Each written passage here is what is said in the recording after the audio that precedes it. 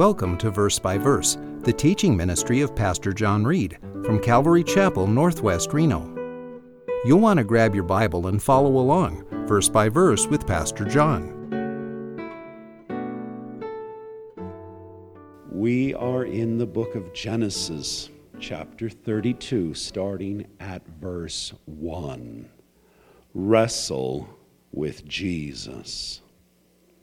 Battle with Christ over your sins, relationships, fears, and blessings.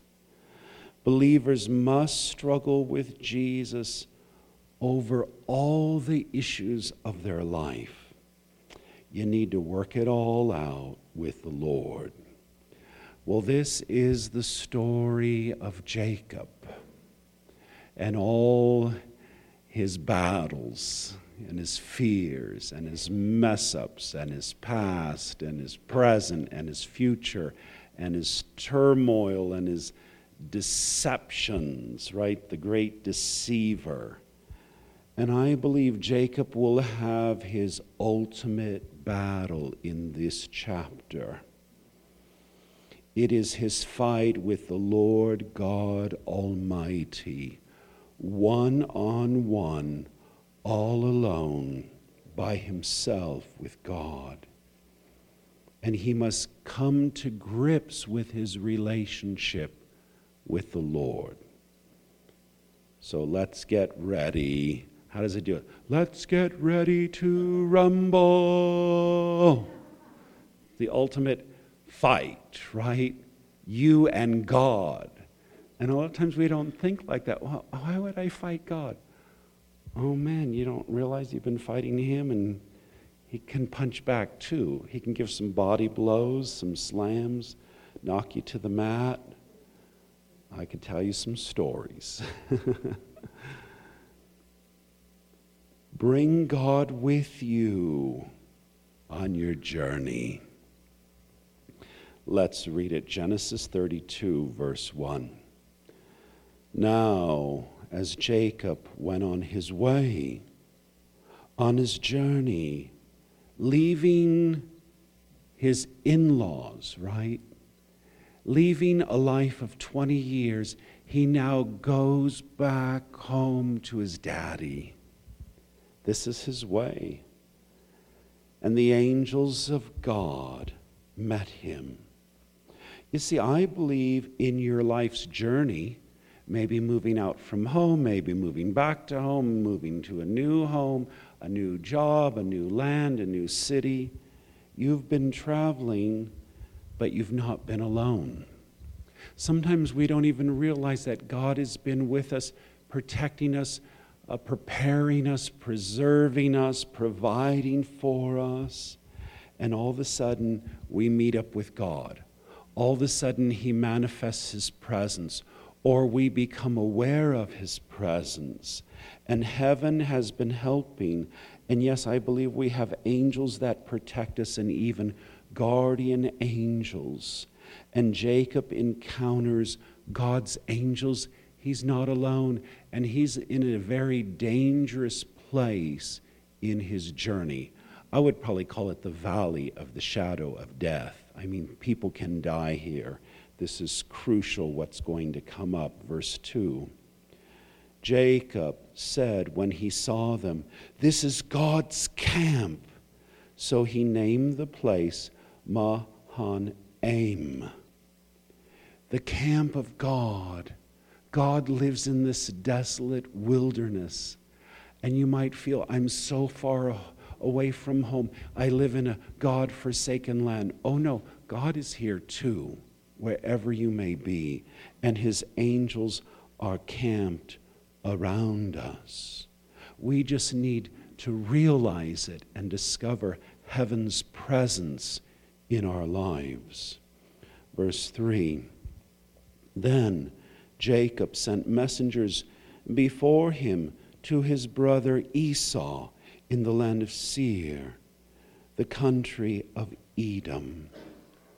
I think he's so excited. He wants to go back and see his parents. But you know what's back there? his old brother Esau, and he did him dirty. And he actually fled from home because his brother wanted to kill him. And so he must send messengers and emissary, peacemakers to prepare the way, scouts to scout the land and to find out, how does my brother feel about me coming back home? Was it the prodigal son and he left home and then he wants to come back and his older brother is so upset you're having a party for him and you let him back in this house? And what were you thinking, Dad? Verse 4, he also commanded them, saying, thus you shall say to my lord Esau, don't call him my brother, call him my lord. Thus says your servant Jacob, tell my twin brother, yeah, he's older than me by like 5 seconds, tell him that I'm his servant. I have sojourned with Laban, my father-in-law, and stayed until now. Wow, for 20 years I've been gone from home.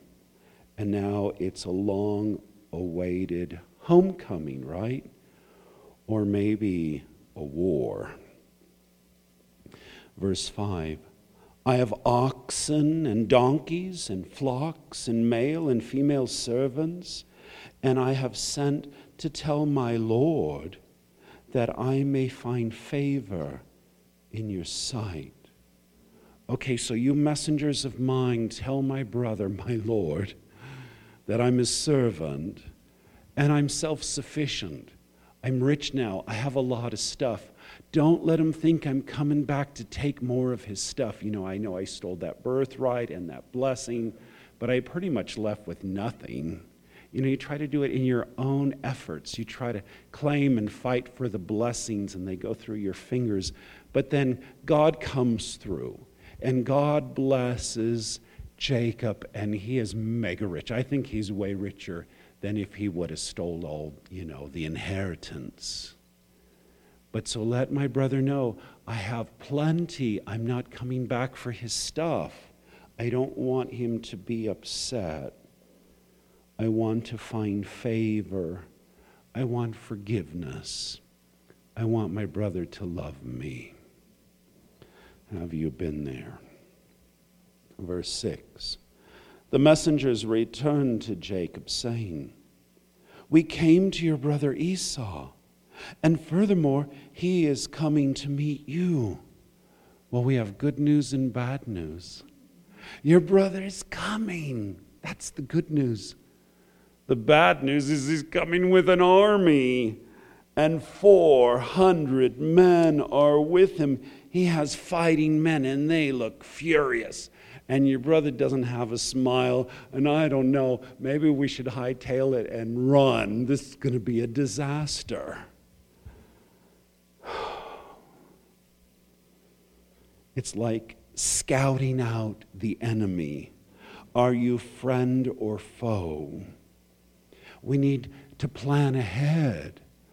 How will my family receive me if I come knocking on their door and here I am right on your doorstep? Will they slam the door in my face? Will they throw me out? Will my family cuss at me and say, don't ever come back here again? Have you been there? Verse 7. Then Jacob was greatly afraid and distressed. And he divided the people who were with him, the flocks and the herds and the camels, into 2 companies. Oh my gosh. He has an army of 400 fighting men. And I'm like a shepherd with wives and children and little babies and a handful of servants and lots of money and lots of flocks and lots of animals, and we're going to get creamed. Well, he is the schemer, he's the planner, he's the deceptor. We got to break into 2 groups. So we're going to have second string will go first, those that I can afford to lose. Okay, hey, you servant, you're in that group.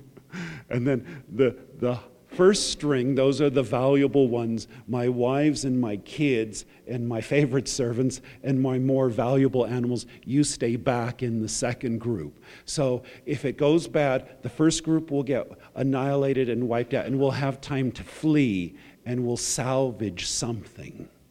We'll break into two groups. Verse 8, for he said, if Esau comes to the one company and attacks it, then the company which is left will escape. We've got to have a plan to survive and to get out of this mess. We need a diversion. You know, you are a bad servant. You go in the first group. I can afford to lose you. You know, hopefully none of the kids, maybe you have a bad boy. You've been such a bad kid. You're going to go in the first group. No, Daddy, please. Okay, stay in the second group. Verse 9. Jacob said, O God of my father Abraham, and God of my father Isaac, O Lord, who said to me, return to your country and to your relatives, and I will prosper you. This is do or die. This is serious. I can lose everything. It has finally come down to prayer. God, don't forget me. God, I really need you now. It's really serious. And didn't you command me to come back home? Didn't you tell me you were going to bless me? Remember your promises? You were the one who sent me on this journey. Verse 10, I am unworthy of all the loving kindness and of all the faithfulness which you have shown to your servant. Have you come to that conclusion? That you're unworthy? You don't deserve it? It's not because you're this wonderful Christian. I mean, you're kind of messed up, right? And God still loves you, and He still is faithful, and He still blesses you, and He still takes care of you. Can I tell you, none of us are worthy. None of us are good enough. It's grace, it's mercy, it's love, it's the faithfulness of God. What does it say? Even when we are faithless, He remains faithful, for He cannot deny Himself. It's God. For with my staff only I crossed this Jordan, and now I have become two companies. You know, I remember when I fled from my brother. You know, I told Dad I was looking for a wife, you know. And so I left home, and all I had was my little shepherd's stick. And that's all I had to my name. You know, not even any money in my pocket, just the clothes on my back. All alone, I traveled so far with the Lord.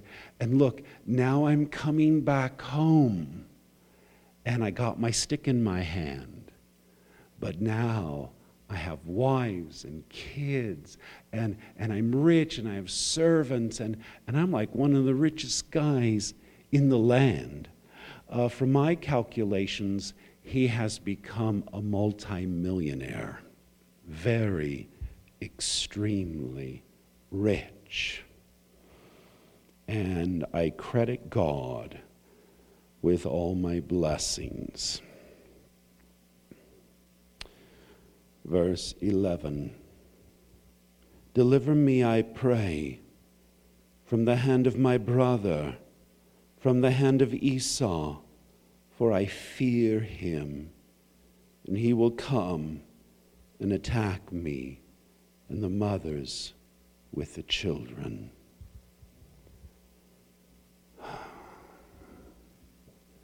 Sometimes we're so empty, right? And then God fills us up. You know, this idea of the stick, I was also thinking of Moses. Moses leaves Midian out in the desert, he leaves it all behind, and he goes with his stick back to Egypt with his brother too. And he's got his, kind of call it the stupid stick. It's just a stick, it's a shepherd's stick. It's so humble. And Moses enters Egypt, but after God does his wonders and his plagues and his power, he doesn't just leave with his shepherd's stick, but he leaves with like 1 million Jews. He frees them from slavery. And they're not empty-handed. They leave with the treasures, the gold and the silver of Egypt. And with his stick, he parts the Red Sea and they escape. So you might feel, all I got is a stick in my hand. That's okay. God's going to bless you and multiply you. God, I'm so afraid. He's going to kill me. And I'm not just afraid for me. I'm afraid for my babies. He's got an army. How are we going to, I have like wives and children. How are we going to fight my brother? He's going to annihilate us.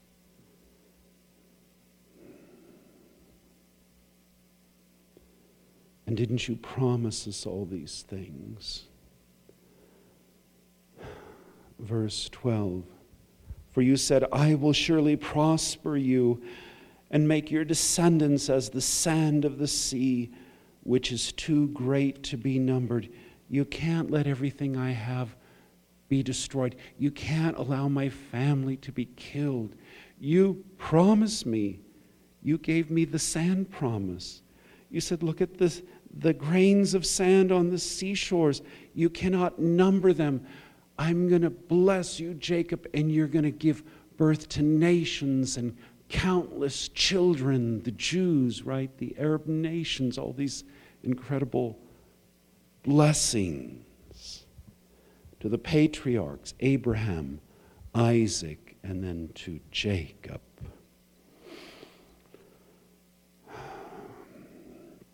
You have to face your past of people, pains, and loss. But God will be with you. I wish we could just erase it. I wish we could run from it. But no, you must face it head on with God and work through it and bring it to a close. Close that chapter. Give waves of gifts or peace offerings. Verse 13. So he spent the night there.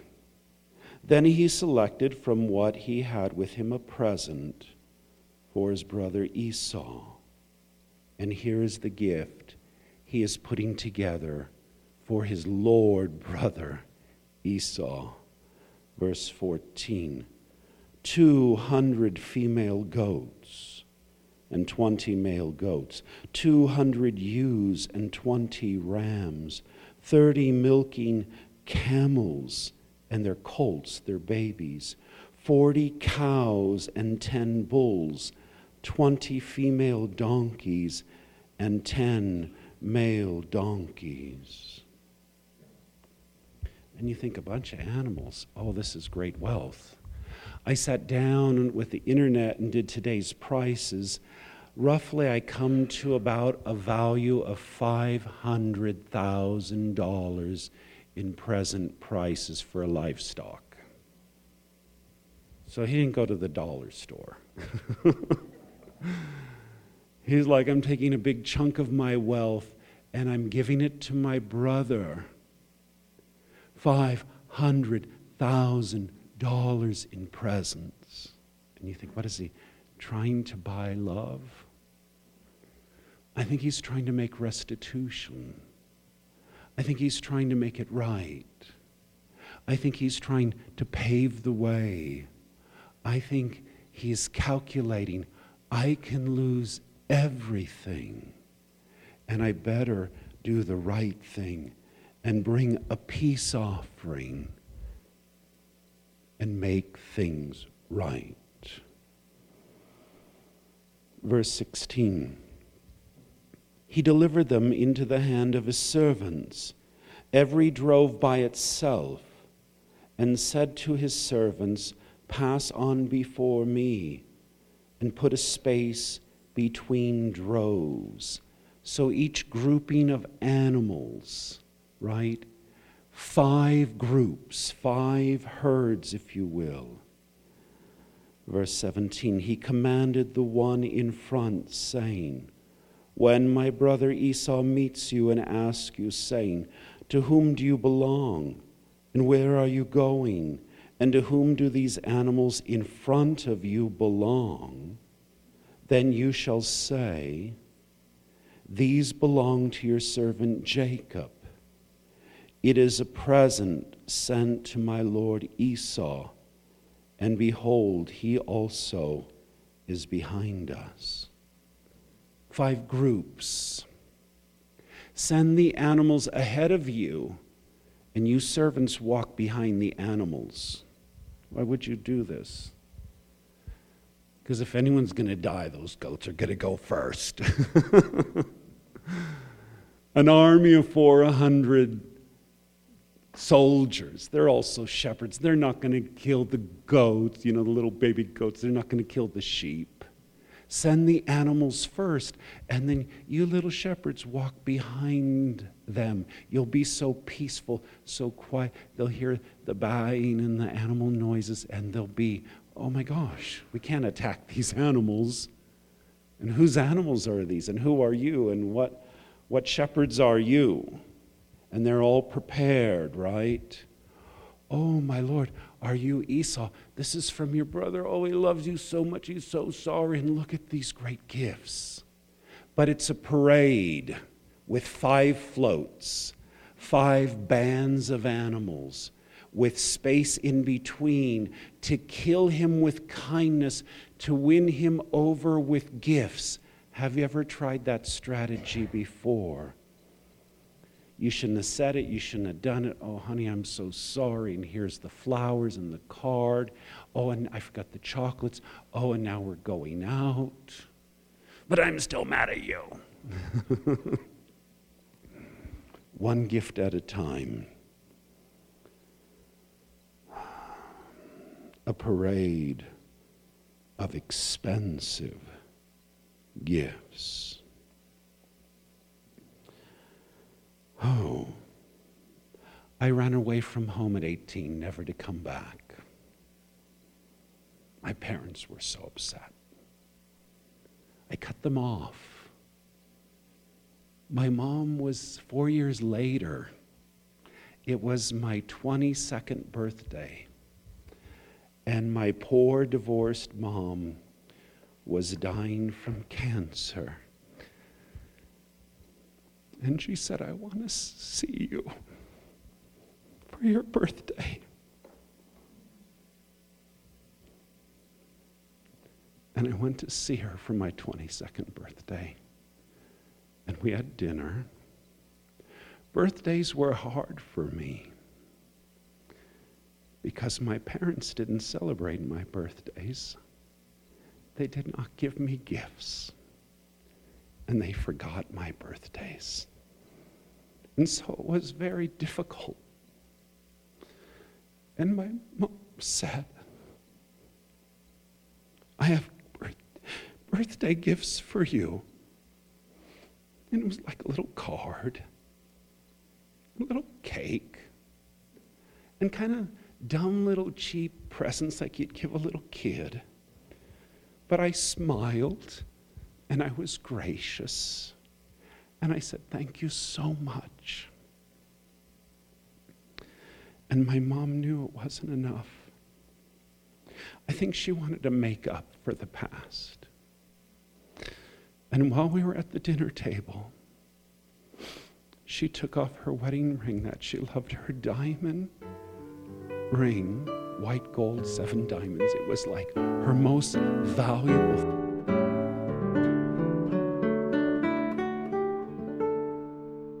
Thanks for supporting Verse by Verse, the teaching ministry of Pastor John Reed from Calvary Chapel, Northwest Reno, at 246 Courtney Lane, Reno, Nevada, 89523. Our phone number is 775-746-4567, and our webpage is calvaryreno.com. You're always welcome to join our services.